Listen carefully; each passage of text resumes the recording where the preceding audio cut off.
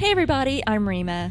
And I'm Sean. And this is Strange Indeed, a podcast dedicated to the show Lost in Space. Today we'll be covering the 7th episode from Lost in Space, titled Pressurized. Under Pressure. It's not the same. Not bum, no. bum. There's a little extra. Bum, bum, bum, ba-da-da-dum, bum. I love that song. Isn't that great? Oh, David Bowie and our lovely Vanilla Ice. No, not that one. Well, that's where it came from. That's where he's always like, it's not the same, because he's like, bum, bum, bum, ba-da-da-bum, bum. It's not the same. Oh my gosh. No, it's not the same. Freddie Mercury and David Bowie. I can't get any better. But before we get to our top 5 and discussion of this week's episode, first a word from this week's sponsor, BZRK Audio. So speaking of Vanilla Ice and Freddie Mercury, do you want to improve your sound system to go from Vanilla Ice to Freddie Mercury, that range? Well, we've got the speakers for you. They come from BZRK Audio. These are some audio tweeters that'll be a great upgrade to any stock speakers. They'll extend that mid-range response. They'll add clarity and detail to voice, strings, horns, and more. So make sure you can find these guys on Amazon, eBay, or by visiting the website bzrkaudio.com. And remember, like I said again, you can see them at Amazon or eBay. They're really, really good price, and just make sure you check them out and support bzrkaudio.com. And remember, when you go BZRK Audio, you go berserk. Berserk. Thanks, BZRK Audio. Yeah, thanks, guys. Awesome. So I'm ready to jump into our top 5. What'd you think about this episode? Quick thoughts first. It was good. I think it kind of follows the formula of this series. There's kind of a obstacle of the episode, and there's kind of just a little bit moving forward of the plot of the season. So it was good. I felt like this one had a little bit more excitement, a little bit more of on the edgeness. So of the episode so far, it's probably one of my favorites. Cool. Yeah, I'm about the same. I think it was good. It had some good plot movement, a little bit of character development, but a little bit of repetitiveness at the same time. So I'm super excited to talk about it. I'll go ahead and start off this week with my number 5. Just a kind of a quick one. I've got this one titled "Tell Me Lies." Seems to be I'm on a music trend this week. I don't know what's happening. Dying for a concert. So I'm just, we've got Dr. Smith talking to John and Maureen about the gun, because they're like that gun that Angela had, and they find out that it has a watermark on it to show that it was printed from their Jupiter. And then she goes into talking about how Victor was likely the one that gave Angela the gun. Why?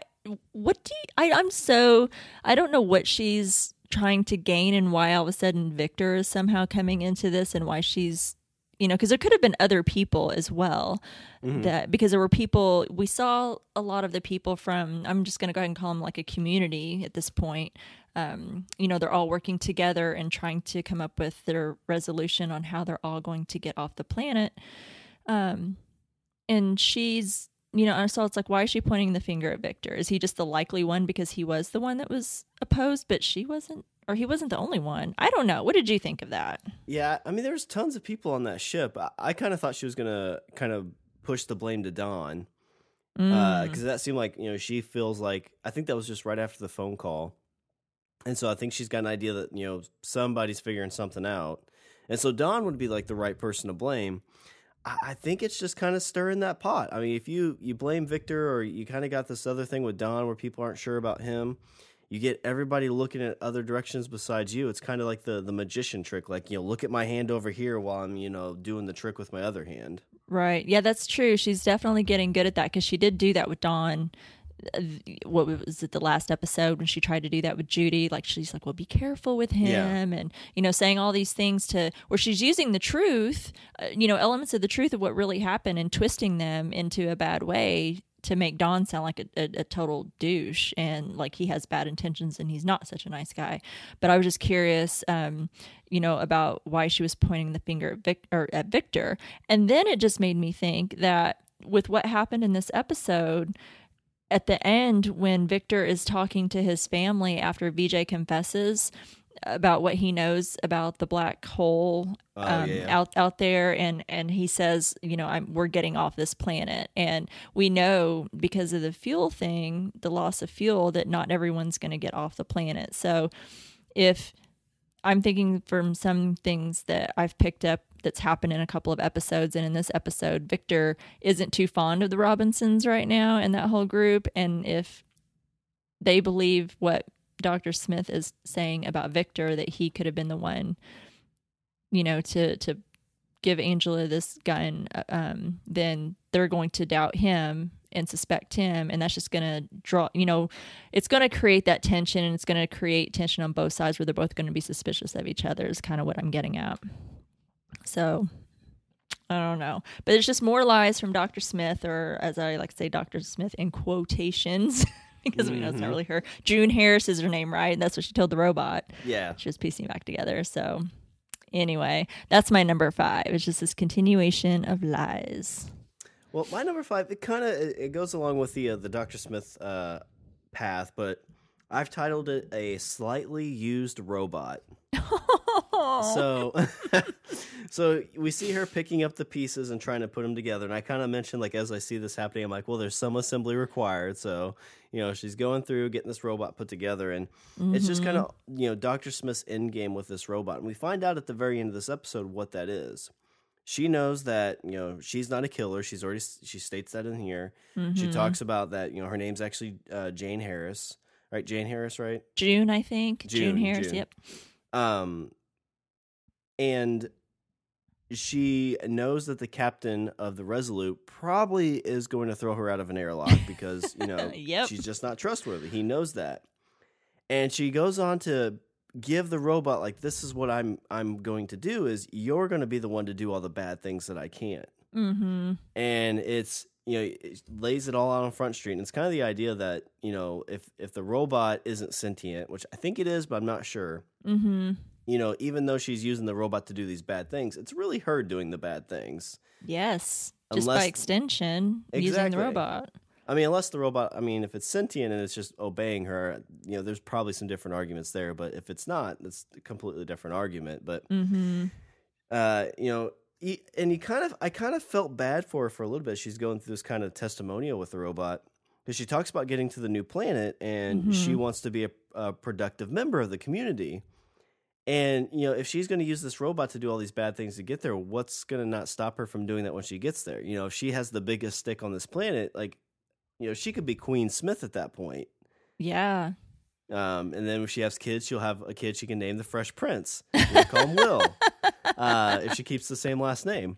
But, yeah, it's just kind of my number 5 is we're seeing this ball kind of roll with what she's using with the slightly used robot. And at the very, very end, we see that she's using the tablet where Will kind of is investigating this crash site where he first meets the robot and kind of doing her research to figure out how to turn it on. So I'm very, very interested in like these next 3 episodes to see how all that plays out.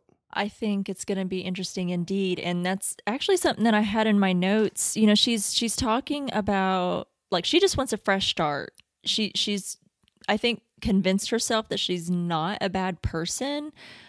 And that might be true to a point, but she's done some really bad things, even with the beginning of how she got on the Resolute, pretending to be her sister. She ties up her sister, drugs her to make her pass out, disguises herself as her. Now, she doesn't kill her sister. I understand that, but, that's still pretty underhanded to do to someone. And then, of course, when she gets on the Resolute, that one fella who I guess was her sister's lover, boyfriend, whatever he was, is the one that got taken out of the airlock by accident. I realize that's not what she intended to do, but she took advantage of the opportunity. Like, oh, I can just be rid of this guy that knows I'm not who I say that I am, and I can get in trouble for this. So she didn't help him, but did she technically kill him? I don't know. I guess I don't know how that one I feel like is, in a court of law, that's murder because it's not. Yeah. It's a situation where,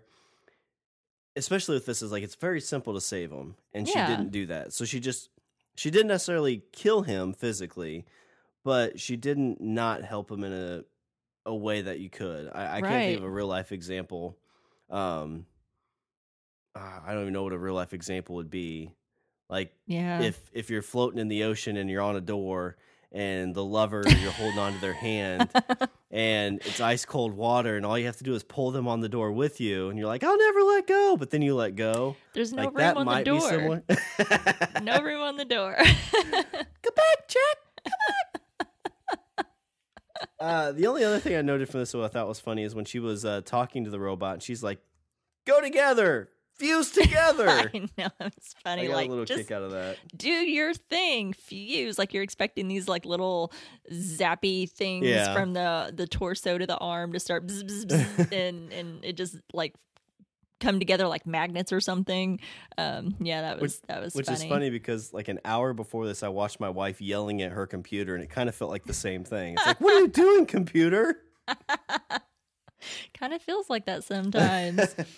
But Yeah, my I number just- 5. Oh, go ahead. Sorry. No, I'm sorry. I was just going to add, and then, when because you do almost feel bad for her. She's like, I just want a fresh start. I just, I want to be someone different on Alpha Centauri. And she keeps saying this, and I think she just kind of convinced herself of this. She may not be a completely evil person, but she's certainly not to be trusted. And I think she's definitely convinced herself. She didn't help the real Dr. Smith. I don't know that she could have saved him and what she could have done, but to just be like, oh, sorry, I'm going to take your shit and pretend to be you.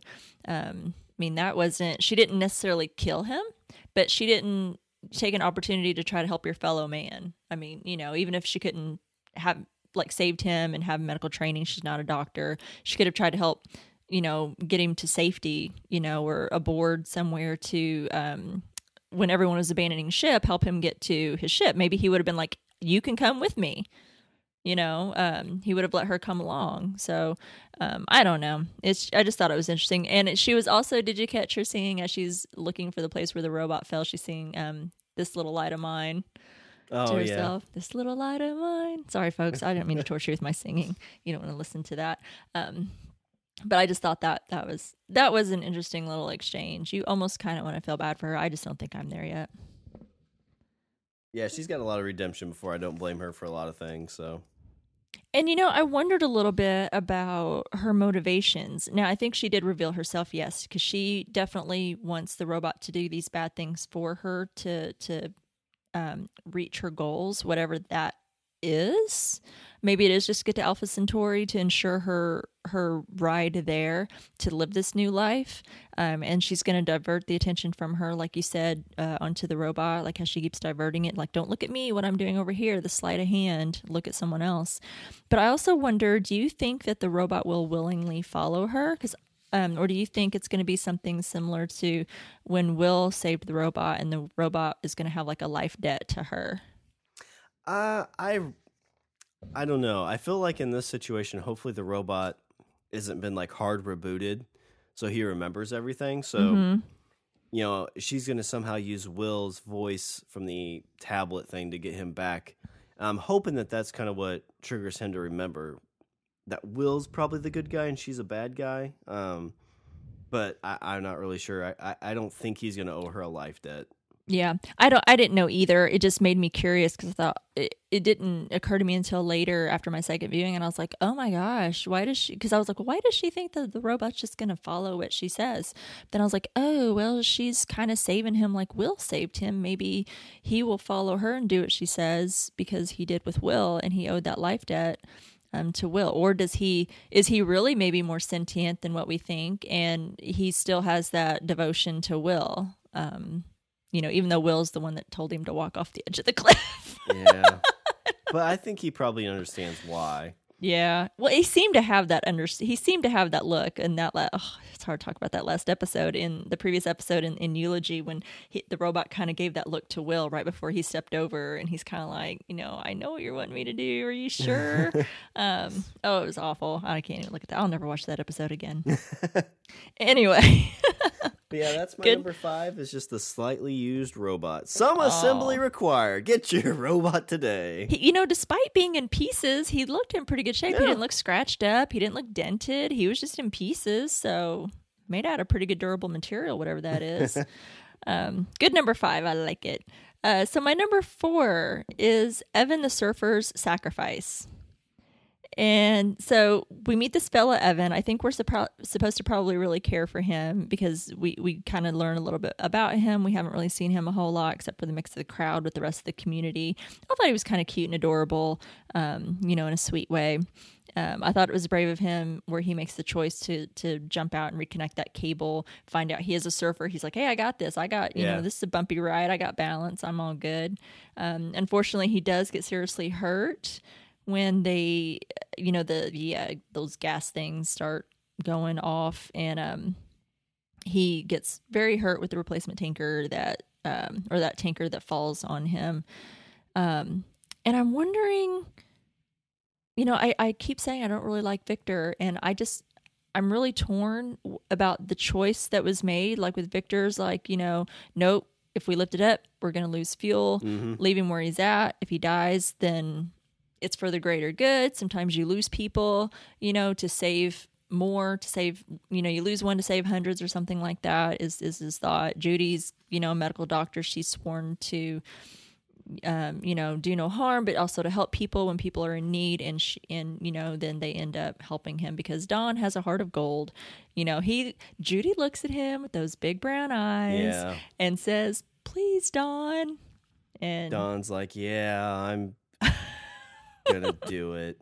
Yeah, he's gonna, and he sacrifices it. He had a sacrifice too. He sacrificed his money that he was gonna get. So he had a sacrifice too. It wasn't just him. But I don't know.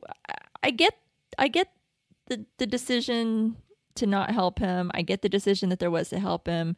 I honestly don't know what I would have done if I was in that kind of position. I'm curious as to what you think the right call is, or if you have a right call. Yeah, this was my number 2, and I kind of called it like save one or save all. And I really, really tried to think about this situation because this is very much a trope. It's a Sophie's Choice kind of situation of, do you do this and hurt one or do this and kind of hurt all kind of thing. And I guess at this point, as I kept thinking about it, none of these guys know that the world's about to explode.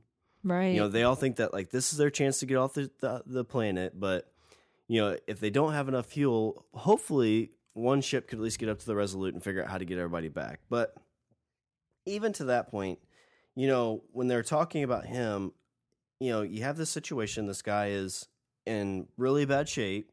He had the thing fall on him. And it's like, well, if we pull this off, he's going to die. And, you move that tanker, and it's like they're basically looking at Victor like he's an asshole. It's like, you're an asshole. I think Don even says that. Mm-hmm. But to me, that's a situation. It's like, okay, well, you can't let your emotions get too involved in that kind of scenario. I mean, it's a terrible situation. You need to do what you can to keep them stable and hopefully figure out how to get, something back to get that fuel or something along those lines. Because, I put myself in the kid's, situation where he's, being crushed by this, and right. If you pull me out and you save me, and it's like, oh wait, you lost all the fuel. And let's even ignore the fact that he ended up dying. Let's say he survived and you get back and then you find out, oh, you saved me. Okay, great. Now we're out of fuel. Oh, but now everyone's going to die because the planet's going to explode. Yeah. There's nothing that would make me feel worse, I think. Because even though you could argue it's like, well, what was it? There was what the heck was it? There's a show I was watching where, was it Avengers? Was that the newest one? Where it's like we don't sacrifice one for all? I think it was Avengers, the new Avengers. Could be. Something along the lines like we don't sacrifice one person for, anything. But, we saw how that movie turned out, and potentially this situation could end up the same way. No spoilers. And unfortunately, I say unfortunately, I guess I've never been brave enough to serve in anything, so I don't even know what you're really trained to do in situations like this. If it's like, hey, if you save this person, but it increased the risk of other people getting hurt, what do you do? I know they give out Medal of Honors for guys who do that. And a lot of times when those guys get those Medal of Honors, they don't get it alive because what they did was so heroic that it ended up costing their life as well. Right. So the one thing that I hope they don't do with this, and it seems like they didn't, because with him passing away, I didn't want to be one of those situations where they play up this oh, well, we saved him and, everything played out like perfect.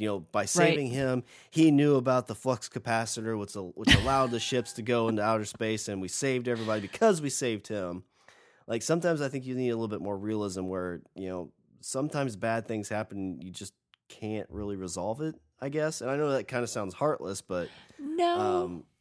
Because I agree. I'm glad. I'm not glad the character died. I felt really bad. But as far as the story itself in the show, I was glad that they at least did have the guts to at least go there and show that, yeah, you make these sacrifices and they think they're doing good, and then the guy dies, because that happens in real life, So it did make it a little bit more real. I think it would have been too good for it to, for him to have lived. So as sad as I was to see him go, I agree. I think it went well with the story. I think the story needed it.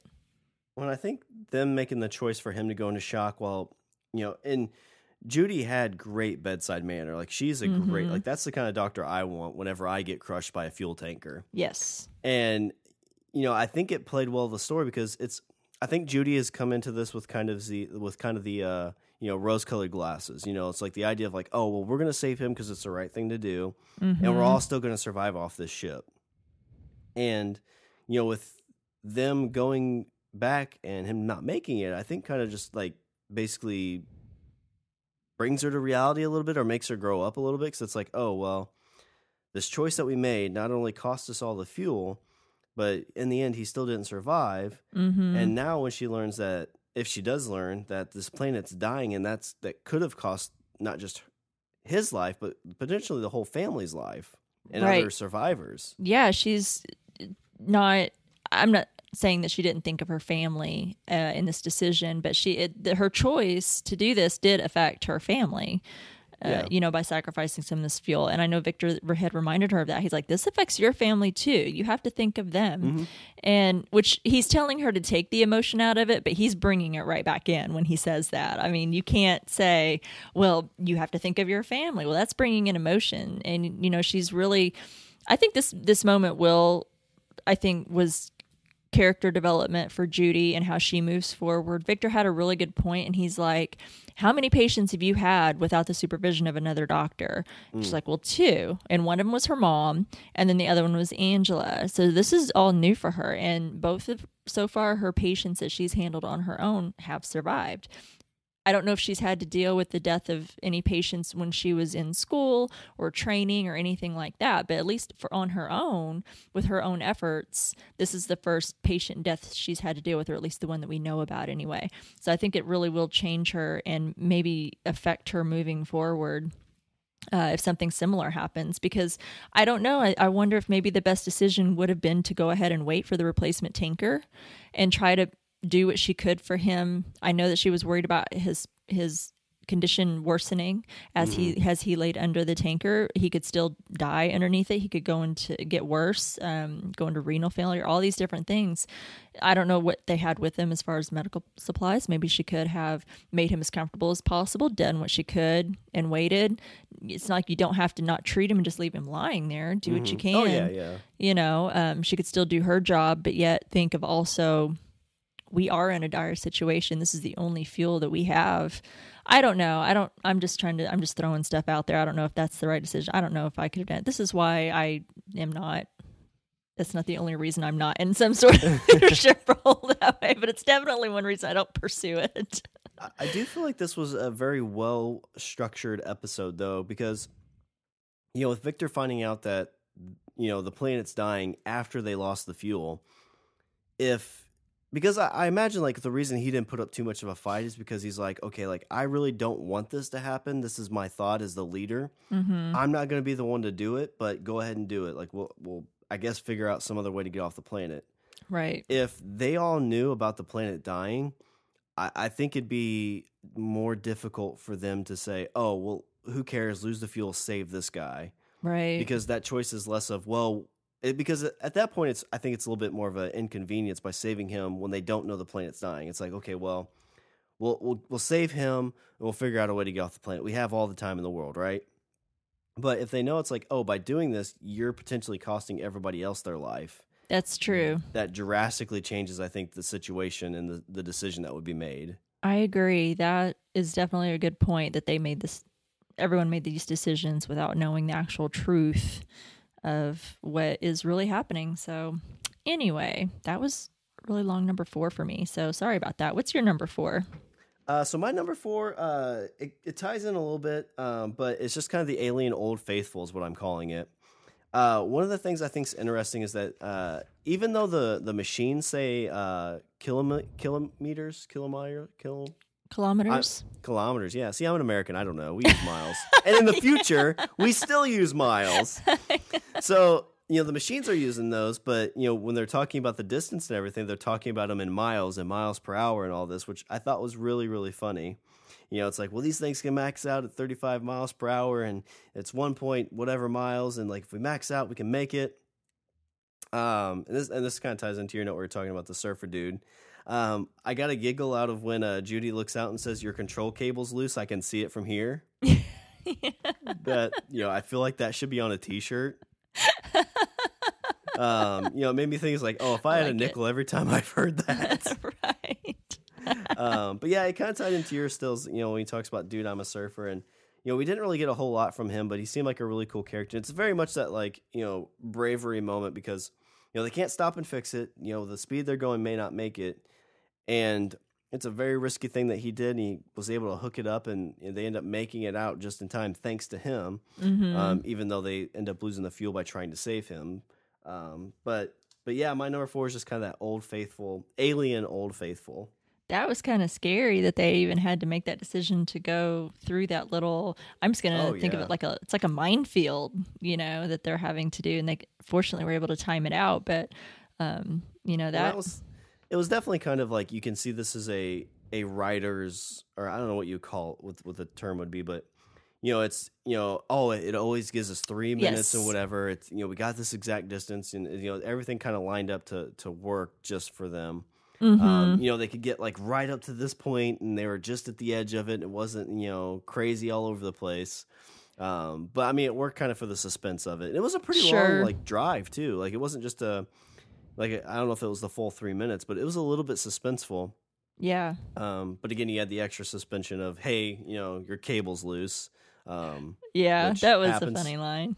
Happens to the best of us. Yeah, every now and again. I did think it was a little silly that Judy, as she's talking to Evan, he climbs up out of the thing and starts working his way down to where the tanker and the Cherry are connected. And she's like really out of breath. And I'm just like, why are you out of breath? Well, she might have a thing for surfers. So she might be like, whoa, me, whoo. Maybe, I don't know. She's just like, okay, I can see it. I think you've got it. And I'm like, why are you out of breath? You're sitting in the chariot just watching him. Are you, I just thought that was kind of silly and just, maybe just a little bit overacting on her part. Felt like she could have emoted that without that out of breathness. Because I'm like, you're not the one out there trying to reconnect that thing. Are you out of breath? Anyway. So my number 3, claustrophobic moments. I'm telling you what, I would not last very long in these conditions that they're on in this planet. Yeah. There's been a lot of moments that they're trapped or in small spaces, enclosed places. I don't even know if I could handle being in a spacesuit. I love space. I've been a space nut since I was a little kid. But the thought of actually being in like a spacesuit and having that helmet and stuff and having very limited movement and feeling like you're closed off and being in like a tiny little like spaceship or something, no thanks. But sounds fun, but when you get down to that, no way. So we have another claustrophobic moment with John and Maureen where they're trapped together and they're forced to spend some time together. They... still interact, they still communicate whenever they don't have these moments, but it feels like they have to have these claustrophobic moments to have like real moments, because when they're, helping the rest of the community or with the family, it's all about business. All these tasks and things that we need to do. And it's, there's not very much emotion, but we always get these moments. We had one where they were trapped under that big satellite, which I like this moment better. I think we got more emotion out of these two. And I really liked how the universe is like trying to bring them back together. And I really liked where they shared their memory of their old apartment that didn't have air conditioning. and they were talking about how they go to the mall just to use the AC, and I really like when John confesses that he was wrong to sign up for another tour, and then she confesses to John about lying so Will could join the mission. I just really like that whole moment that they had together. I know that she was feeling guilt about it, but John assures her, that that's what anyone would do. I like that she was really upset and she's like, I don't want to be angry anymore. And I really like that because I felt like it's as much as I enjoy those two on the screen together, and I think they have really good chemistry, and I think both actors are really good. They can pull out these scenes really well. I was getting kind of tired of the, her being angry, about what he did as far as like kind of re-enrolling for another tour and things like that, and just, their estrangement and being just angry over the whole situation. So I'm kind of glad. I'm hoping that this helps moving forward. If she's really ready to kind of drop that and move on, and it kind of brings them together. I really like that moment. But I felt they have a good way of shooting these scenes. I really felt like I was in there with them. So I was really feeling like, oh, I don't like it. Let's do something else. I feel like I'm trapped in there with them, and I didn't like that. And when they're climbing out of that tar. That's the part, because like being in like a tight, like when they're in the ship part of it. Yeah. I was okay when they're kind of floating, but then when it sank and like you actually are trapped, like that got me a little bit. But yeah, going through that helium, I guess tunnel that she made, that's where I was kind of like, oh yeah, no, like nope. There's a show or a movie called it's like, I don't think it's Cavern, but basically it's like these girls that go into this cavern and they get lost, and like there's monsters down there, whatever. It's a really bad movie, but like they're like climbing through things where they have to like shimmy through and don't have enough room to do anything. Yeah, and I'm like, oh, like I get all like tense and I have to like pop everything, and yeah, it's just not my bag of anything. No, I agree. Anytime we go on cave tours, we would take the kiddo on these cave tours because she really, well, even as an adult, she still loves them. But, they would have the main tour, and you're in the big cavernous areas, and I'm perfectly fine with that. But then they'd have like their special tours. Like, do you feel like going on this extra tour where you really kind of got to crawl on your hands and knees or on your belly and you got to shimmy? And I'm like, oh, hell no. Yeah. You are not getting me in there. I have seen way too many movies. I'm going to get stuck. My foot's going to get stuck. I have broad shoulders, people. I am a tall person and I have broad shoulders. They will get stuck somewhere. The person in front of you or behind you is going to get stuck, and then you're not going to be able to move, and yeah, I'm going to freak out. Nope, there's going to be an earthquake, and the rocks are going to start crumbling down. Oh, hell no. But good for you if you like doing that kind of thing. More power to you. But I just really like this scene with John and Maureen. I think this was, I feel like we kind of get a little repetitiveness where they feel like they have to put them in these moments to get them to have an emotional moment and kind of break down their walls a little bit. But I think this one was really good and served its purpose. So it's my number 3. Well, I'll tag on. It's kind of free flowing because this is actually my number 1. I call it just the tar pit. But yeah, like you get this whole, like you were just saying, like they're getting back together.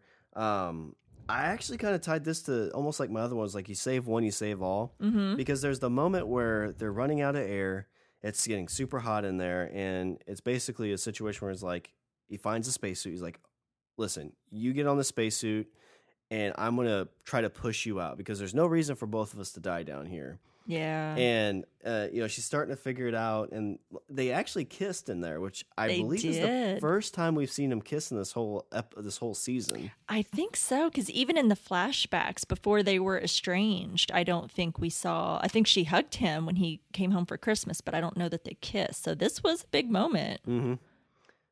And it's the whole thing. Like I kind of thought back to the surfer dude when he, was in that situation. Like I felt like he'd probably be like, no, sacrifice me for the better, like sacrifice me for the greater good. But Risey's about to push her through. Like she's like, oh, listen, there's helium in here. We can do yada, yada, yada. And I'm like, oh yeah, science. Yeah, science, bitch. For any Breaking Bad fans out there.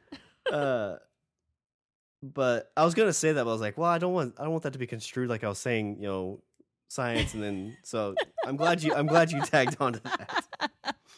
But I'll throw it out there.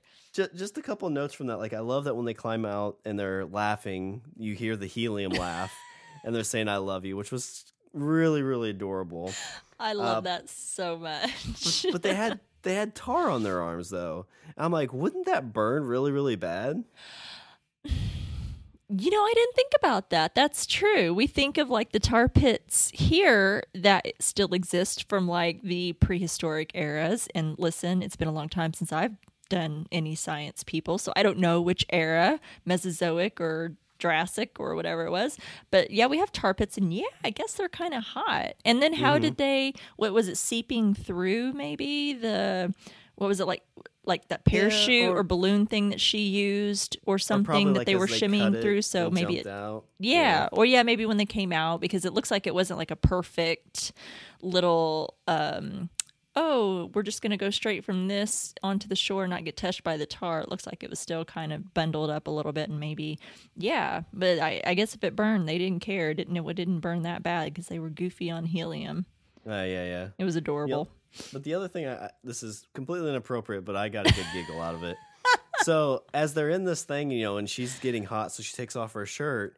Like this is what I would do with my wife, and probably why she'd smack me. Be like, oh, well, I guess if we're going down, we might as well.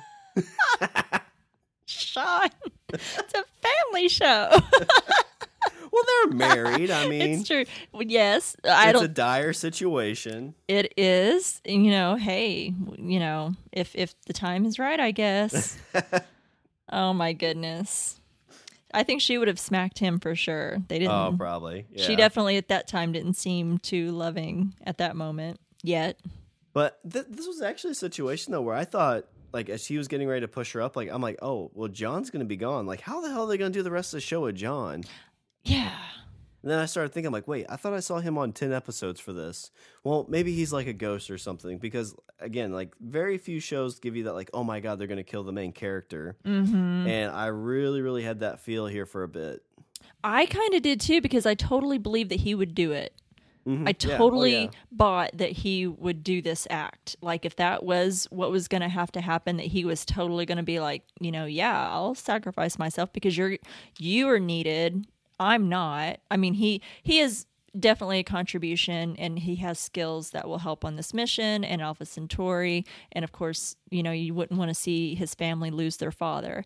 But when you look at the two of them, who's needed more? She's the engineer, and she's kind of like almost not really the head of the whole mission, but she's certainly looked upon with the other folks, in the community as, she's pretty darn brilliant and necessary. So, and I totally buy that he would do that. He's a soldier. He's used to sacrifice, and he's also thinking of his family. He's like, go save our kids, you know? Yeah. So I totally bought that he would do it, but I'm glad he didn't have to. I like John. Let's see. So that was just kind of my number one, tied into yours a little bit. But so cool. My number three is just older siblings. So we see Penny and Will. Will's kind of down about his robot, which is, very understandable. Mm-hmm. And she's getting ready to sneak off with her boyfriend. Again. Yes. As the parents say, hey, don't go anywhere. And I love, again, she's kind of the comedic relief. She knocks on the door and, she says, hey, I'm sneaking off now. And she gets the gist that he's not really in a good mood. So she knocks again, like, basically the exact same thing I do whenever, like, somebody I love is, like, in a sour mood. Like, I try to use humor to make them happy, which is probably just more annoying than anything. Yeah. But she comes up with a suit. She's like, hello, governor. Team, I lost my head. And it's the part that really got me is, she talks him into, like, learning how to fly kind of thing. So a little fun game. And he's like excited, and he says yes and raises his arms. Oh, and I kind know. of screams, and she does the same thing, and he has the flashback to the robot. Yeah. And he's just like, oh, I think I'm done.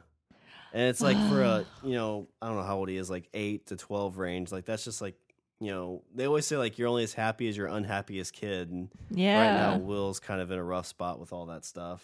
I know, and you can't blame him. And I thought of that even before they showed us the flashback. Whenever he did this little, yes, and raised his arms, I was like, oh, the robot totally mimicked him when he did that. And then they showed the flashback, and that just made me well up even more. I'm such a big crybaby over this robot. I can't help it.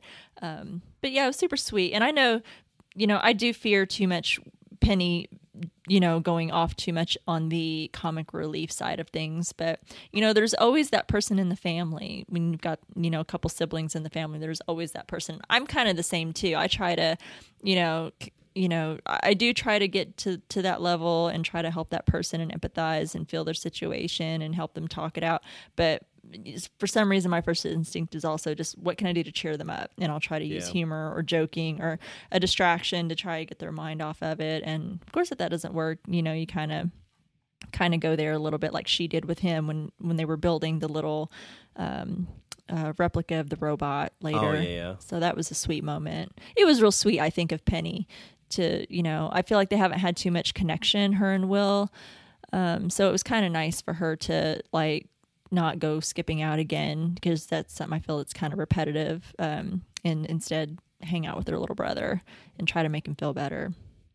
Yeah, it's definitely kind of a different than I think how they've built her character. You'd expect her to be like, oh, Will, stop sulking over your robot and leave. But, she took the high road as the older sister and, helped her brother out, which was really, really kind of comforting to an extent. I think so. I think you can kind of buy that. That's what family's about, right? And what siblings do for each other, I guess. All right. Good number 3. I like it. My number 2, just touching a little bit more on Victor and his family. So we do get VJ confessing to his family. I mentioned that earlier about the black hole and the danger of staying on that planet. And he tells his family, he's like, well, we're leaving. And we, as an audience, already know, well, not everyone's leaving. So he's choosing to leave. Is he going to, I know we don't know how much fuel is left, and they know that not everyone's going to make it, but is it just even enough for one ship, 2 ships? Are they going to have to try and pile people on just one ship if it's more, we don't quite know any of that information yet. And I feel like I kind of mentioned earlier that he's not really going to make the Robinsons a part of this plan. I feel like there was some tension, between him and Judy, with the Evan situation and what happened there. I think there's some tension between him and John a little bit, where John's kind of not really, and I don't think he's trying to do it, but I think sometimes it kind of makes Victor look a little bit douchey, or, not a great decision maker, when he's like, well, why don't we just do this? Like he did in one of the other episodes when they didn't quite know what to do and didn't have a solution to a problem. He's like, well, why don't we just do this? And they're like, oh yeah, we can do that. And he's like, okay, yeah, you go do this and you do this. And Victor's just kind of sitting there like, well, who are you? I'm the leader here. So I feel like there's always some tension there.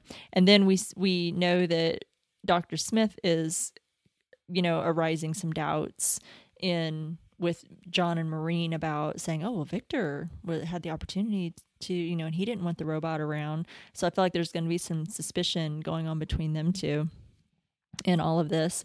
And as much crap as I give Victor, I really don't like him, but I don't think he's that bad of a guy. He acts like a jerk, but, he didn't get mad at Judy for saving Evan.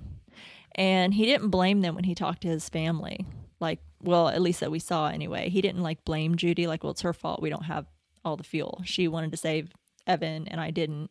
So while I don't think he's such a bad guy, I think he's probably just a little bit of a jerk. And he seems almost like a new leader. I don't know. I don't know if he was a leader on Earth, or he seems like a new leader to me. I get that not fully qualified for this position. I'm sure. And I don't know how they do the whole training for this, and maybe there isn't. Maybe it's oh, well, you're a smart dude and they voted for you, so hey, here you go. You get to be in charge of this, extremely dangerous trip. And guess what? It just crash landed on a planet. So good luck. Don't let people cause a mutiny. Exactly. Yeah, we know from previous episodes there was an election, because they say multiple times, we didn't vote for the guy. So it's okay, so what makes this person qualified? It sounds like the government, at least here on Earth, was kind of in pieces from whatever event that took place. So what was this person a former leader on Earth? What was his role? What qualifications does he have? Is he experienced? Well, I feel like in this situation too, right now, especially in this scenario, he's no longer going to be the leader of this group. He has knowledge that this planet's dying. His first priority is going to be saving his family. Mm-hmm. I mean, obviously you could be like, well, you should care about everybody, which I'm sure he does. But it's like, if I can only save so many people, it's going to be my family. He's And the one putting emotion into it. When he's telling Judy before, you got to take emotion out of it. He's not. Now he will be, Yeah, he's not putting everyone else. He's not thinking of everyone else. He's now presented with the situation. The planet is getting ready to like explode or die. Whatever it is that is getting ready to happen, it is not great. And they have like no fuel.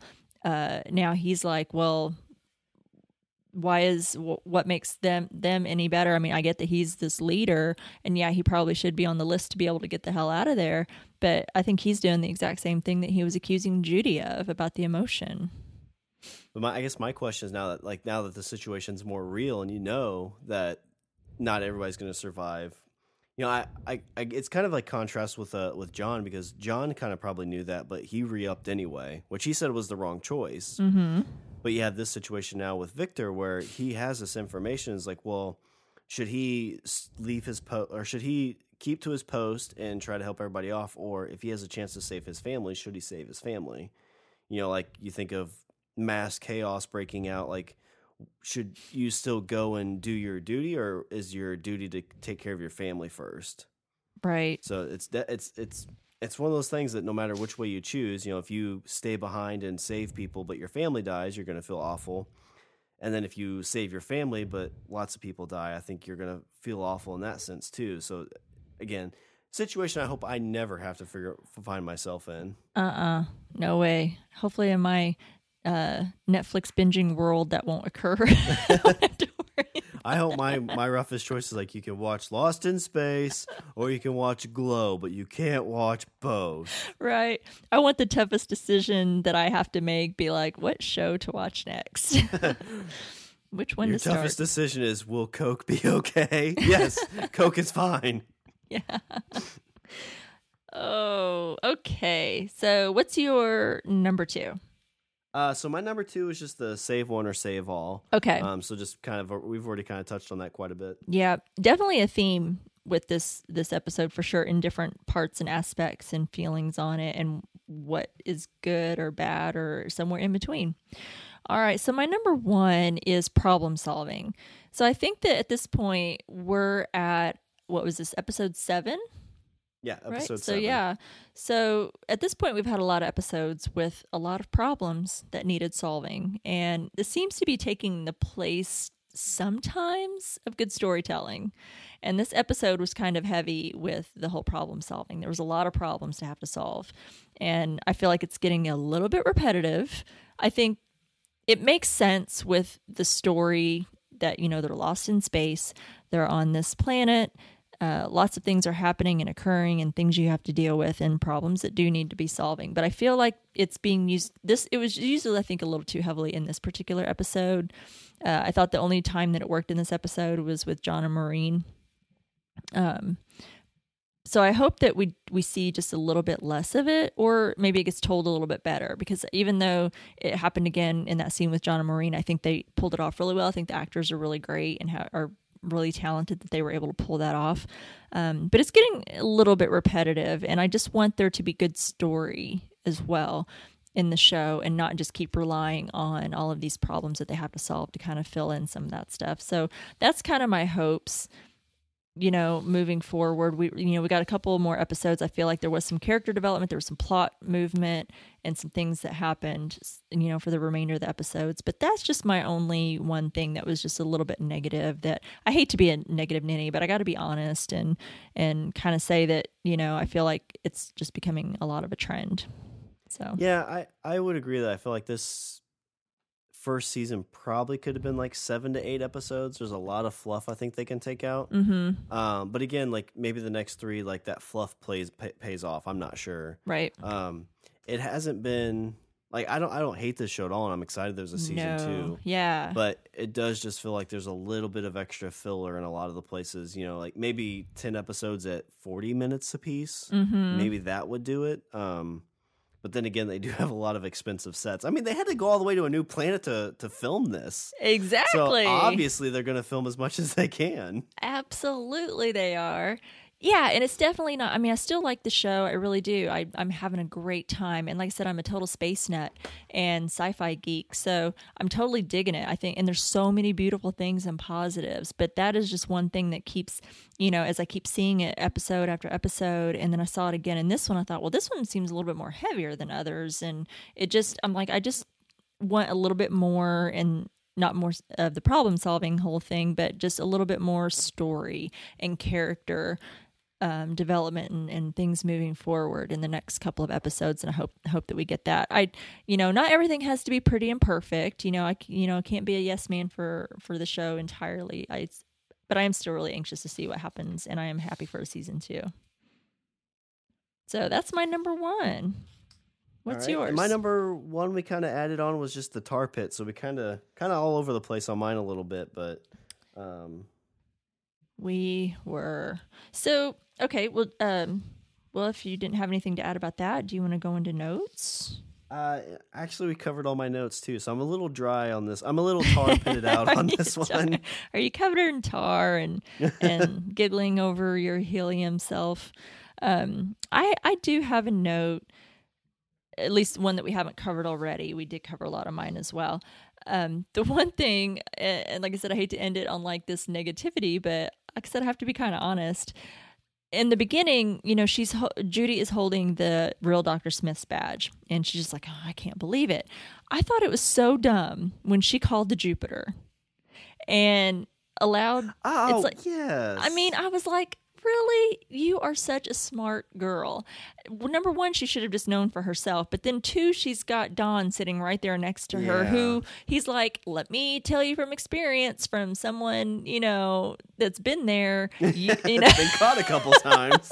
You need to like confront this person head on and not give them a chance. Because basically what she did now, I mean, because look, Dr. Smith is this, and they don't know this, I don't think, yet. I think they're learning about her, but I don't think they know the depth that she has went to and how much of a master manipulator that she is at this point, because she caught on really quick to Judy. Judy was horrible at that when she was like, is my mom there?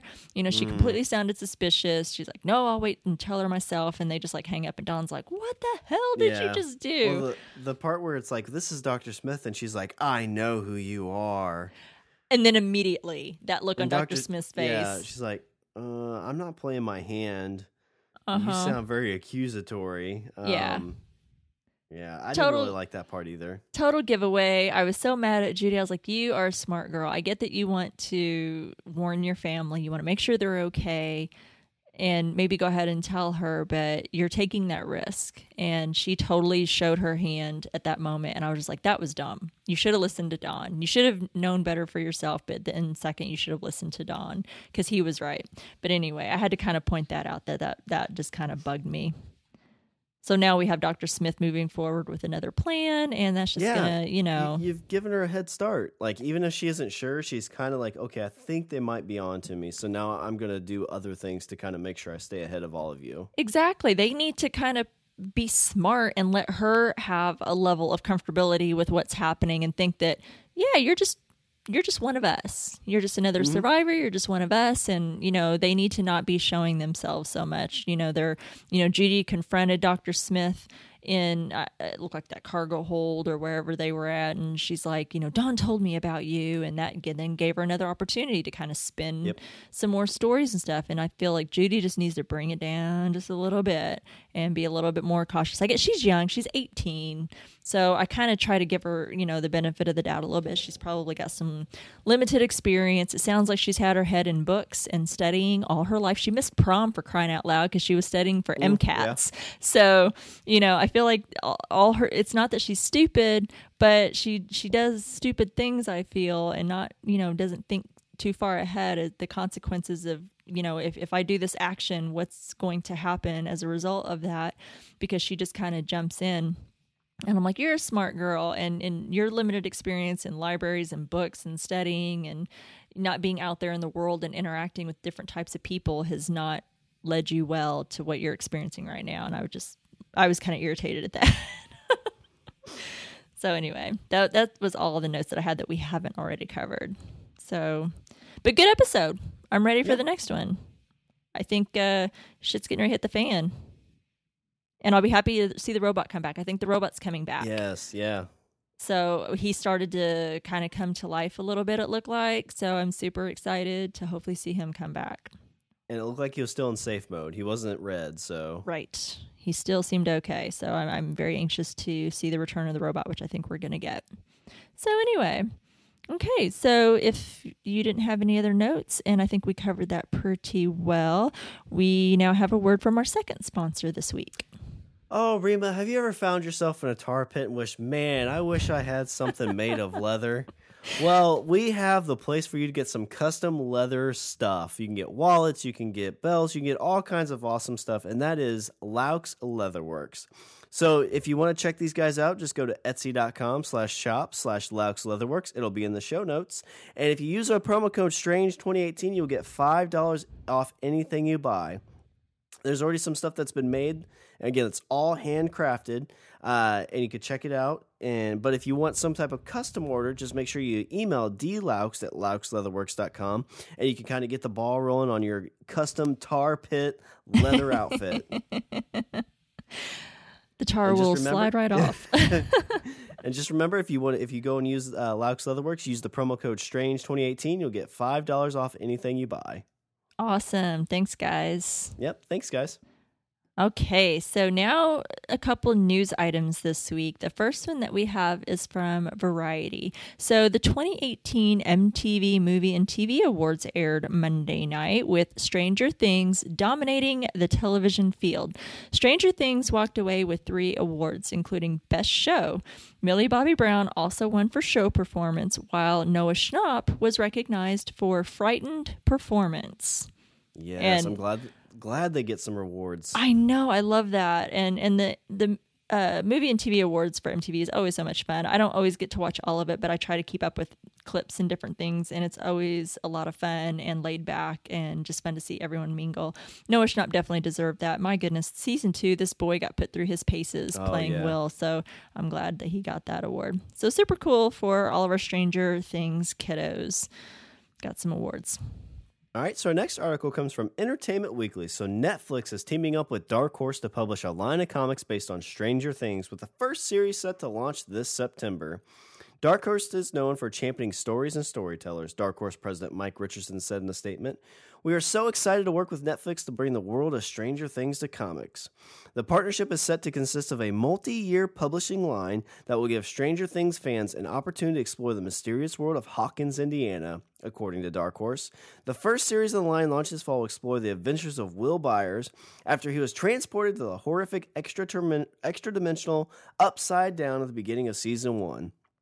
Viewers only saw Will reappear in the season's finale when he was finally found by his mother, Joyce. But obviously a lot happened in the interim. This 4-issue Stranger Things miniseries will give fans a look at what happened to Will in the Upside Down.